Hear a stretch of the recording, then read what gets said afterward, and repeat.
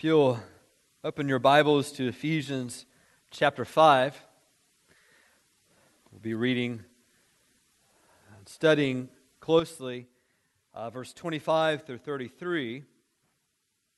We're going to read beginning with verse 18.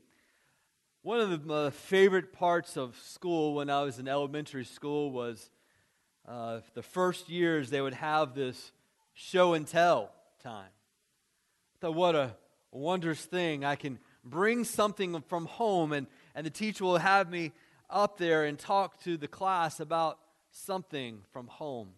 And I remember trying to each week pick out what thing am I going to take this week to bring from home. And what I realized soon was as I picked up certain objects, I wasn't just bringing an object, I was bringing an experience with me into the world of school.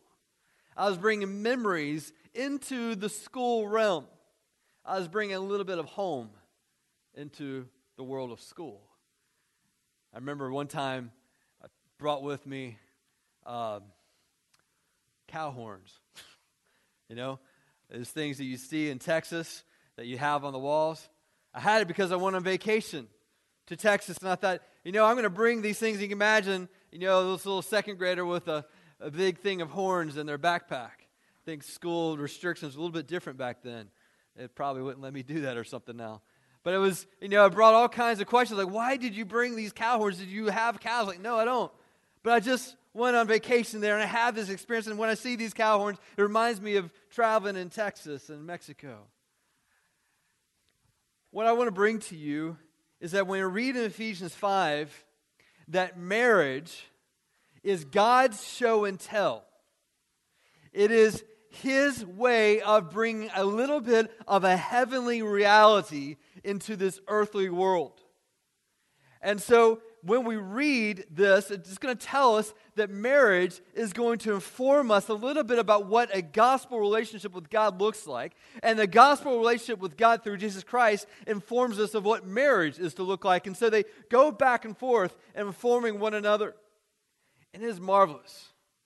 As we read this together, we're going to see how God communicates to us. Not just in black and white pages, but to say, I'm putting it in your life. I'm helping you experience what this gospel is, what heaven will be like, what it can be like. And so we're going to look at this, and we're going to read beginning with verse 18, because in verse 18 we have this command of being filled with the Spirit, or to be yielded to the Spirit of God in our life. And to be yielded to Him has certain qualities, certain characteristics in which you will know that you have the Spirit of God controlling your life, working in your life. And so he lists them out in verse 19, that there is addressing one another with songs in your heart to God, to the Lord. And there is a melody in your heart. There is in verse 20 a radical gratitude, extreme gratitude, that we give thanks to God as we living this life. And then verse 21, that there is a submitting to one another. There is not a defiant spirit to one another, but a submissive spirit among God's people with one another. And then verse 22 on, he starts narrowing down this general action of submissiveness to one another and what it looks like in different roles. And so when we come to the husbands and we come to the wives and we look at children, to the parents and to employers, employees, we see that the Spirit of God wants to intervene and step out into our everyday world. The Spirit of God intrudes into our marriage life, our family life, our work life. And the Spirit of God cannot be restricted in these realms. And so, when we read this, we learned last week as the wives submitting to their own husbands. In fact, verse 22 does not have the word submit in it. It just says, wives to your own husbands as to the Lord. The idea is it's capturing verse 21, the verb of verse 21, borrowing it, verse 22, and say, yes, as we talk about submission to others, let's look at the wives to the husbands, and then the husbands to the wives. And what does that look like for husbands to wives? As we read this, I want you to understand that both the man and the woman in our marital relationship have a call to Jesus. They both get to play the Jesus role in marriage. They both do. The woman plays the Jesus role of him submitting to the Father. As the Son submits to the Father, so too the wife demonstrates that in submitting to the man. And the husband plays the Jesus role in that he demonstrates sacrificial love just as Jesus does for the church. So both the man and the woman has this call to the role of Jesus in marriage. Now, I want you to understand that as we read this isn't just across the board, all men, all women. This is a role played unique to the believing wife, to the believing man. This isn't necessarily a principle that applies to your workplace, the government. And what you have here is a model, a Christian model that can only be done with the Holy Spirit. So every once in a while I watch these shows. Been watching this YouTube show with the kids every once in a while. Good Mythical Morning is what it's called, and they do these bizarre stunts. They're both believers, actually. They both used to work on a campus crusade for Christ. But they'll have this statement. Kids, don't try this at home. Don't try this at home. It's kind of like as we read this text, there's going to be this, people, don't try this unless you have the Holy Spirit active in your life. So, with that being said, let's read the Word of God together, beginning with verse 18. Let's stand in honor of this being God's Word.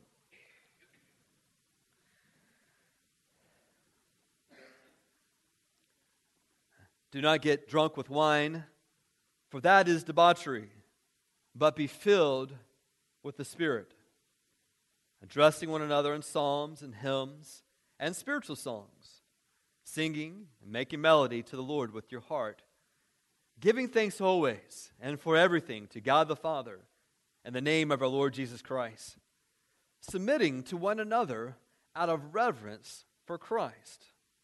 Wives, submit to your own husbands as to the Lord. For the husband is the head of the wife, even as Christ is the head of the church, his body, and is himself its Savior. Now, as the church submits to Christ, so also wives should submit in everything to their husbands.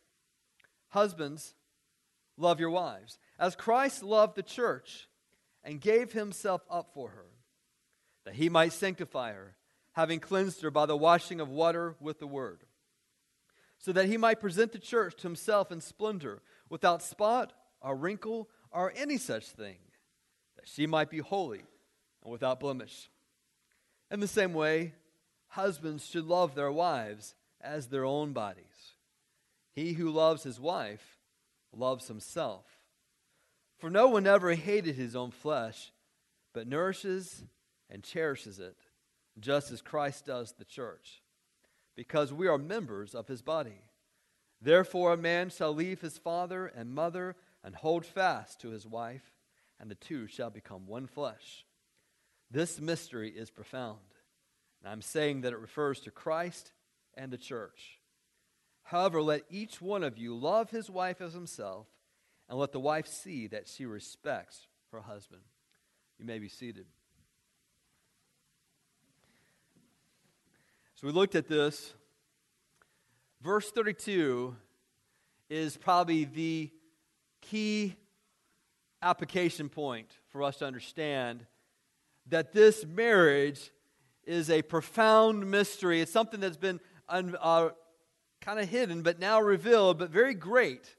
He's referring to marriage, saying that it refers to Christ and the church. And so I'm going to talk to you about the heavenly reality of marriage, and then we're going to talk a little bit about the earthly model of marriage. The heavenly reality of marriage and the earthly model of marriage. You get the earthly model of it in verse 33, which is a summary of the actions, the practical actions of the husband and the wife. However, let each of you love his wife as himself. That is the summary of what the husband is to do on this earth. Love the wife as himself. The summary of what the wife is to do toward the husband is let the wife see that she respects her husband.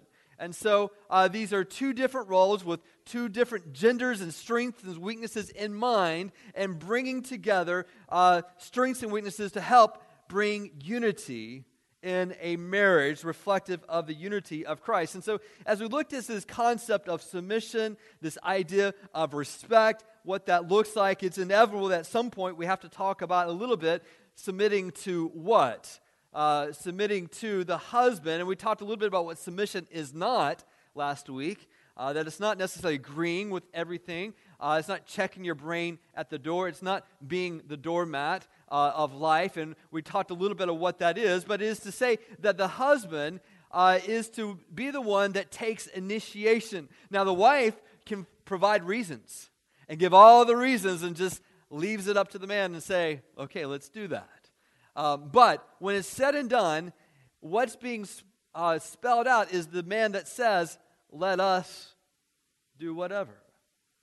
And so as you look at the marriages of two believers, who's saying let us the most? Who's taking the initiative the most? We see this as reveals or alludes back to Genesis chapter 2 and chapter 3 in this passage. And this is the prototype marriage. It is what God set forth in marriage right from the very beginning. But we see the impact of sin, as we saw that in Genesis 2 and Genesis 3, how impact that relationship where there was once harmony, now there's disunity because of the role of sin, and how the Holy Spirit is working in Christ to redeem marriages. But I want us to look, husbands, for a second at the first sin. If we go back to Genesis chapter 3, verse 6, we see this encounter as is given there, a very tragic scene. Genesis chapter 3, verse 6, and I just want you to note something. So when the woman saw that the tree was good for food, and that it was a delight to the eyes, and that the tree was to be desired to make one wise, she took of its fruit and ate. Okay? So we know this is sin, this is disobedience that's happening right here.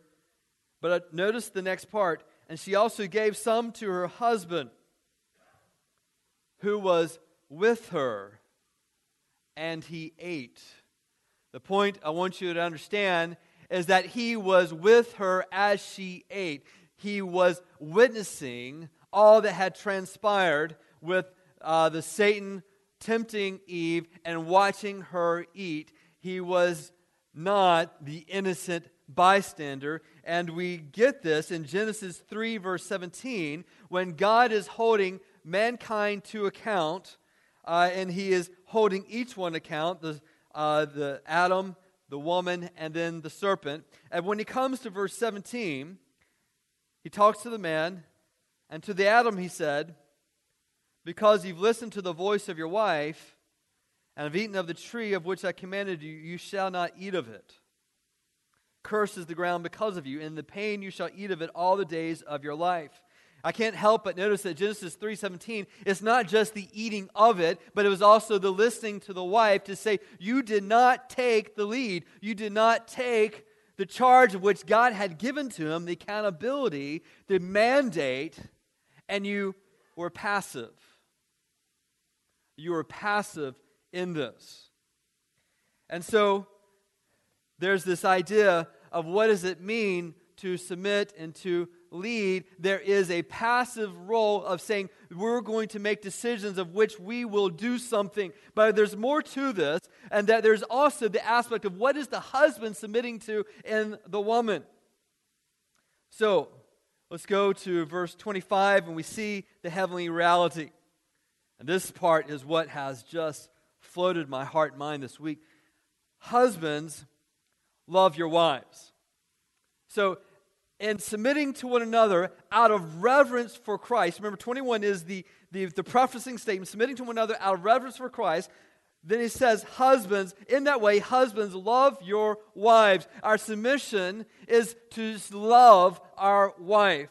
So, what is the manner? That's the action of love. He goes on and says, this is the manner of the love. As Christ loved the church and gave himself up for her. So the standard, men, as we want to love our wife, is not what our neighbor is doing, not what our brothers are doing, but the standard given to us is what has Christ done in loving his bride.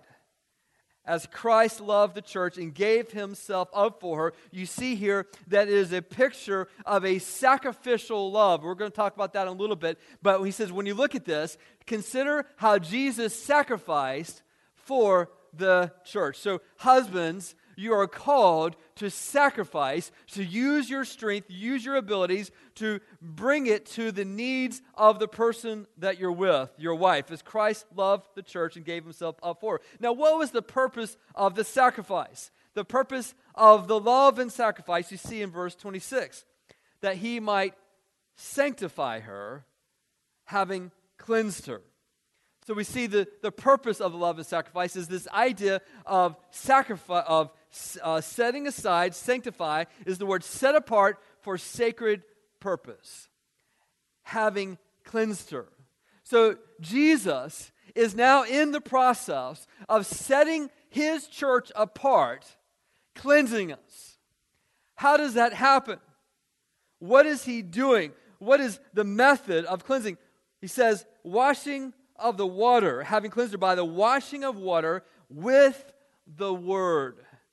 I believe the washing of the water is a reference to a ritual cleansing that was a part of Judaism, to say this is what we do to symbolize something being set apart for the Lord and his word. And so the washing of the water by the word, that Jesus now brings to us his word, gives to us his word, has given it to the apostles, written it down, and given his Holy Spirit to understand the word of God, that by reading the word of God, there is a work that God is doing. Remember in John 15? John 15, when Jesus was preparing disciples for his departure, he said, I am the vine, I'm the true vine, my Father is the vine dresser. Every branch in me that does not bear fruit, he takes away. And every branch that does bear fruit, he prunes, that it may bear more fruit. Already you are clean because of the word I have spoken to you. When I read this, it tells me that God sees that there is a role of the Word of God in his church, that as we read it and understand it with our mind, the Holy Spirit takes what's written on the pages, explains the meaning to us that we understand in our real life how the Word applies. And now the Holy Spirit takes the Word of God and gives you a desire to trust it. To trust it more than the circumstances that are around you, more than what is seen around you. And as you trust in the unseen realities of the Word of God, it starts shaping your future. It starts shaping how you perceive life around you. It changes your desires so that your conduct is impacted. And as your conduct is impacted, your character changes. And your actions bear fruit.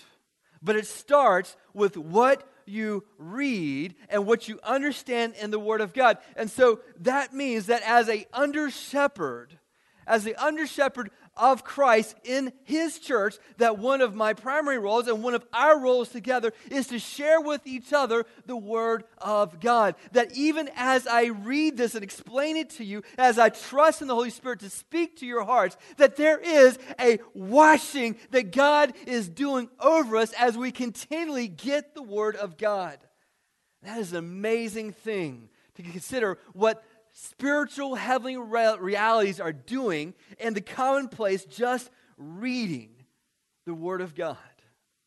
That is why it's to be a part of our everyday experience to say, God, will you cleanse me? Will you change me more into your image as I read your Word? One of the things that's sad in our society, the American culture, is very much a feeling culture, isn't it? It's how you feel. So we don't really have the objective standards much in our society. Absolutes are not acceptable, except for that absolute. What is most important is how one feels. 10 commandments are, 10 suggestions. If you want to live by them, they're right for you. If they're good for you, then okay. Even now, anatomical facts, biological facts of our own being no longer determines who we are, but how we feel determines who we are. We apply this to society, to constitution. We apply it to the church, where the feeling invades and says that, as long as it feels good, as long as it's comfortable, as long as there's approval in this, it doesn't really matter if it's accurate in the Bible or not. It's just how it feels. Pastor, help me feel good about ourselves, and let's just ignore some of these other truths, how it behave. All the while, we have a tendency of forsaking the clear teaching from God that He is a holy God who demands His people to be holy and righteous in all their behavior. Because of this, the bride of Christ can be terribly stained by the filth of the world, unfit for God's pure, beautiful bridegroom. There is to be, with the Word of God, a message of repentance and forsaking sin. Why do we not hear the call to purity? Sometimes it just doesn't feel right. Separation from the world is woefully absent. It starts with, what does the Word of God say? I remember one time a person called me and had a dear loved one that was struggling with how they perceived their biological sex. Wanted to be a woman, and God had made him a man. One of the things I just gently brought to him is to say, look, whatever you say about yourself, I do know from the Word of God that He will judge you ultimately as a man. Whether you believe it or not, it's up to you. From the Word of God, He will hold us accountable to how He made us. There is a standard of truth that is absent. The church cannot be the church apart from the sanctifying role of God's Word, the cleansing of it. Why? What is He doing? What is the dream? If the method of cleansing is this, what is the dream? The dream is verse 27, so that He might present the church to Himself. Now this is something where our culture, we don't get this, right? Because when we have a wedding, we have usually a father or someone representing a father saying, I give this bride. And then we have another man who is a groom. I give this bride to this groom. But here in this text, we have Jesus walking down with the church. And He says to this beautiful church, says, I present you, and I present you to myself. I birthed you. I sacrificed for you. I provided for you. I'm working in your heart. And I'm doing this now for myself.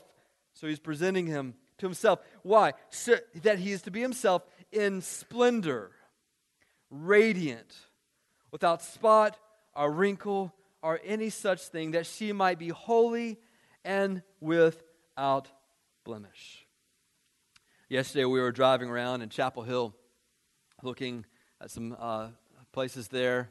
And we were driving by the well and there and some of the places. And you see all these people, but then there's always someone that just stands out in the sunlight because she's gleaming white. Bride having her pictures done. We were right there in front of the street. We were in our cars, and the groom was there next to her. Pictures were done, and we were stopped there. Of course, all of us were sticking our head out the window. Couldn't help but the guy's like, all right. And we were all, yeah. It's just there's just few things that's as beautiful, irresistible as seeing a sight like that of a bride in white in that moment where she has been preparing for it for a long, long time. I know because after that ensued a conversation in our car about future weddings. And I'm thinking, oh my goodness, it's a long ways away, right? What that would be and the dreams and the thoughts of what it's going to be and what it looks like that began a long time ago and the very first wedding a little girl ever saw. And her mind just fired away. there has been a long time of preparation, anticipation. And so we have here Jesus, the one who is anticipating, presenting his dream is that there will be a day that this church and all the church combined will be without blemish, without spot, that they will be a beautiful representation of Jesus Christ. And his Holy Spirit is taking the Word of God and moving in our hearts, convicting us of sin, confronting us in various ways, and they will be uncomfortable moments. And there has to be uncomfortable moments to bring us into Christ likeness. Have you ever had your eyebrows plucked? You know, that's something that I think a lot of brides kind of go through. You know, there's sometimes the preparation is painful, but there is a standard, a vision of beauty that is to be had. Jesus has a vision of beauty, and part of what I am to do as a pastor and what we are to do as a congregation is say, can we get a vision of who we could become in Christ's likeness? Can we be in this lifetime close to and pursue this dream that Jesus has? We keep on reading. She might be holy and without blemish. Why? Well, we're going to look, and later on we get connected down to verse 29. Why is Jesus wanting this? See, verse 9 says, "For no one ever hated his own flesh, but nourishes and cherishes it, just as Christ does the church." Why is he working in this? Because Christ becomes one with the bride. He wants the bride to be holy, radiant, without blemish, because she becomes he. They become one together. And that is one of the things that we see in marriage is this conjugal relationship, this physical union that takes place between a man and a woman that is so much more than just having fruit in marriage. It is a picture of Christ and the church being one. In Colossians chapter 1, verse 27, we see this again, this mystery, this hope of glory, which is Christ in you, the hope of glory. I want to take you, I've been reading this week in the last day before the cross in Jesus' life. And I've been reading that, I've been thinking of this Ephesians passage, and something struck me in Luke chapter 22. Luke chapter 22, verse 15 through 18, Jesus is with his disciples. He's preparing them for his departure. But he's about to have the Passover. And we get a hint in this dream, this anticipation of Christ that he's got. The dream of love and sacrifice. What is he doing? Guys, have you remember before you were married, just the longing for marriage? Wow. Just, you had the time down, the count down. It's like, man, 2 more weeks, can I make it? The anticipation of it. I want you to notice what Jesus is saying. Luke chapter 22, verse 15, Jesus is about to take the Passover, and he's repurposing, refilling it with a whole new meaning of the Passover lamb. He's going to be the Passover lamb that brought the deliverance to God's people. But now he's filling it with a whole new meaning. He's going to bring a new covenant, a new promise. If you will, if you can just imagine, this is Jesus taking to the church, and he's saying to the bride, and offers a ring to her and says, "Will you marry me? I offer to you this cup. I offer to you this bread, which is my blood given for you. As often you do it in remembrance of me." And Jesus is about to make the down payment on the proposal as he's beginning the proposal right now in the Lord's Supper. Notice something, verse 15. Jesus says, "I have earnestly desired to eat the Passover with you before I suffer. For I say to you," why does he earnestly desire to do this Passover? "For I say to you, I shall never eat it again until it is fulfilled in the kingdom of God."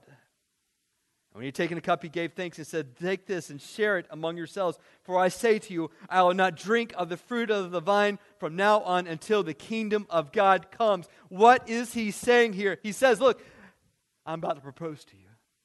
I'm about to offer to be your groom. I'm about to ask you to be my bride. And I'm going to have this supper, this covenant together. We're going to symbolize some things together. And as you eat this bread and drink this cup, it'll be as my body and blood is one with you. And there'll be a union in Christ that I will accomplish on the cross and the resurrection. But I want you to understand something. I'm not going to do this again with you.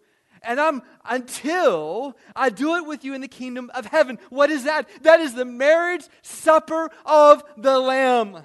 The marriage supper of the Lamb. And so as Jesus is doing this, he says, I can almost taste it. There is going to be a wedding one day, and I've got a beautiful church that I'm working at, and I've got to pay a price. I've got to sacrifice my blood and my body for you. But I have a vision for you. Peter, yes, I know you're going to betray me 3 times before the cock crows. That's going to happen. But listen, I'm praying for you that your faith will be restored. And when it does, go back and encourage the others. Yes, I know you will fail, but I'm going to work in you, and I've got a vision. Can you see Jesus having the countdown in his mind, in his heart, longing for the wedding to take place? Listen, Jesus has a body. He has an earthly body, and some of us pine away. Remember pining away, waiting for that wedding day. Listen, Jesus has been waiting for 2,000 years, and he is still working, and there's going to be a day when his dream is going to be realized.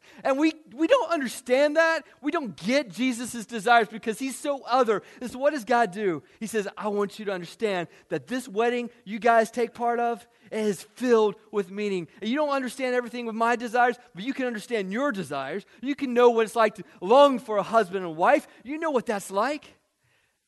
This is a great mystery, but it speaks of Christ and the church.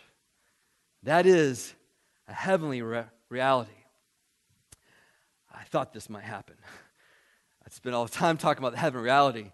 We don't get to the earthly model. I'll just take some time on this next time. But listen, verse 28. In the same way, husbands should love their wives.